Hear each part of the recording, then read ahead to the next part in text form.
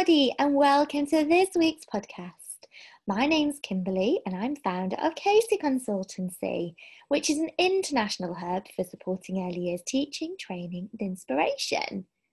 With all the work that we try to do, we're all about empowering early educators to be the very best version of themselves by creating that perfect blend of professional knowledge and development alongside valuing your self-care and well-being. So welcome. In today's episode, we're going to look at how you can be really efficient with your time, how you can use my strategies for creating a daily list of results that you need to get to make sure you're not putting off the things that you need to do to take you forward in your practice.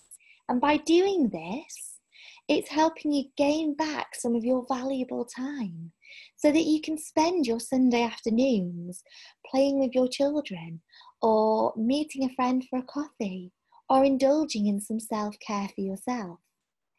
So let me tell you a little bit about how this podcast came about. So I woke up one day and I thought, right, I really want to make some Play-Doh today. I'd researched some really good natural recipes and I really wanted to explore making some natural colourings and some natural scents. And so I thought, right, that's what I want to do. That's how I want to start my day. But actually, when I stopped and paused, I thought, is this an action that will help me achieve one of my quarterly or monthly goals? And no, it wasn't.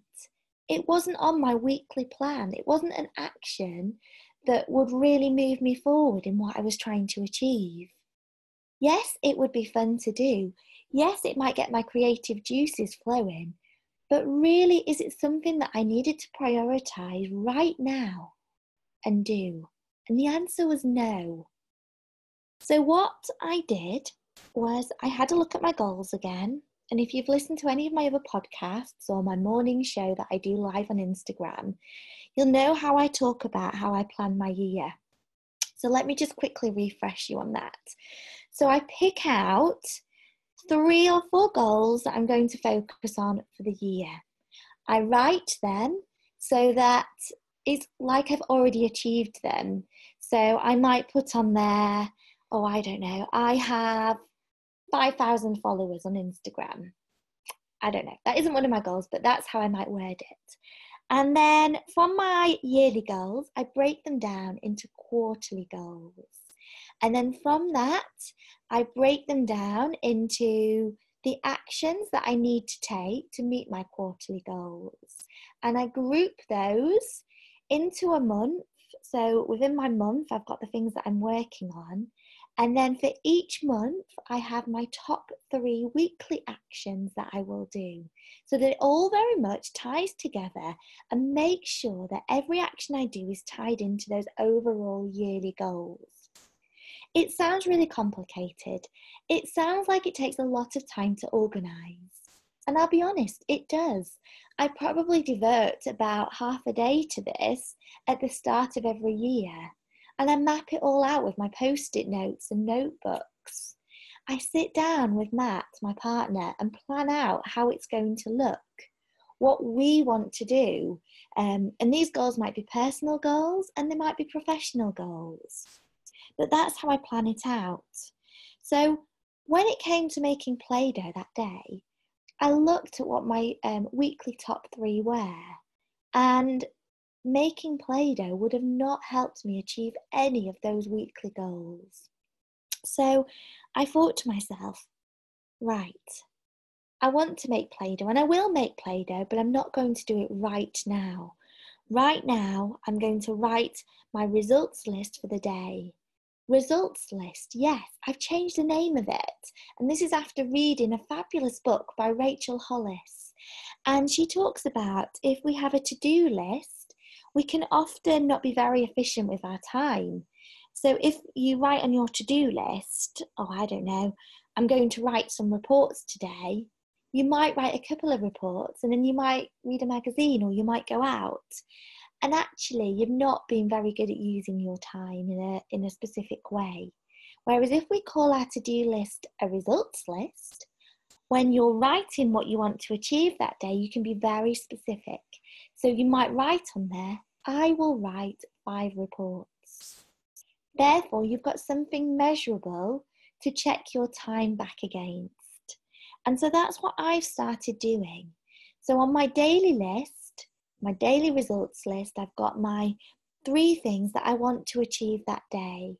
And so when I've got those 3 things done that are linked into my monthly goals, my quarterly goals, and my yearly goals, when I've got those things done, I can think, now I can make Play-Doh because I've achieved what I need to do today. And now I've got time left. I can do the things that I want to do. I can meet a friend for a coffee. I can make that Play-Doh that I've wanted to make for a little while. I can go out for a walk. But I'm making sure that I've got the things done that I need to do. Those top actions that are going to move me forward. So that's one way that I try and make sure I'm really efficient with my time. Because believe me, it's so easy to daydream and pick up your phone and look at Facebook or check your emails when really you should be doing a different task. So I hope that helps. I hope that makes you think about how you might plan your time differently. Something else that I do, mainly because this used to really bug me. So on a Saturday morning, Matt would always say to me, right, let's get the cleaning done and then we can enjoy our weekend. And we didn't have a very big house at the time when he said this. But somehow we always made our cleaning and all our housey jobs take half a day up on a Saturday, which when we thought back about it, it was ridiculous. Now, we couldn't afford to have a cleaner. That would be such a luxury at the time.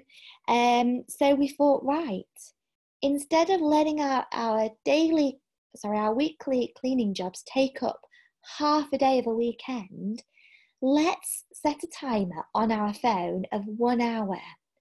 And when the timer stops, we stop cleaning and we stop sorting out the house, and then we live for our weekend.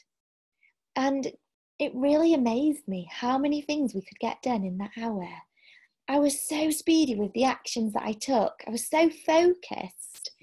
And I guess it's that same mindset of being at home on a Saturday morning. You're in your pyjamas, you're eating your crumpets, and then all of a sudden you get a phone call from your friend or a relative and they say, right, we're just in the area and we're thinking of popping in half an hour. You have that panic.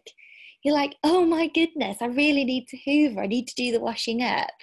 I need to put the washing away. And you get your jobs done, don't you? You surprise yourself with how much you get done in that half an hour. So the same goes for setting an alarm or a timer on your phone and saying, right, we're giving ourselves 1 hour to get that job done. You really will amaze yourself because within that hour, you're going to be focused. You're not going to think, right, I'm just going to check my phone. I'm going to see what so-and-so is doing on Facebook. You're going to work like mad to get your job done. So, yeah, that's another little hint and tip for you. And it really does work for me. So I thought you might find it useful for yourself. Okay, well, that brings me to the end of this week's podcast on being efficient with your time. If you've got any hints or tips that you would like to share as well, do send me a direct message and I'll do my best to get back to you. And if you found this podcast useful, then why not share it with a friend? Or do a screenshot of it and tag me into it so I can see you're watching it and you're enjoying it. Okay, well have a lovely day and I will talk to you again soon. Bye.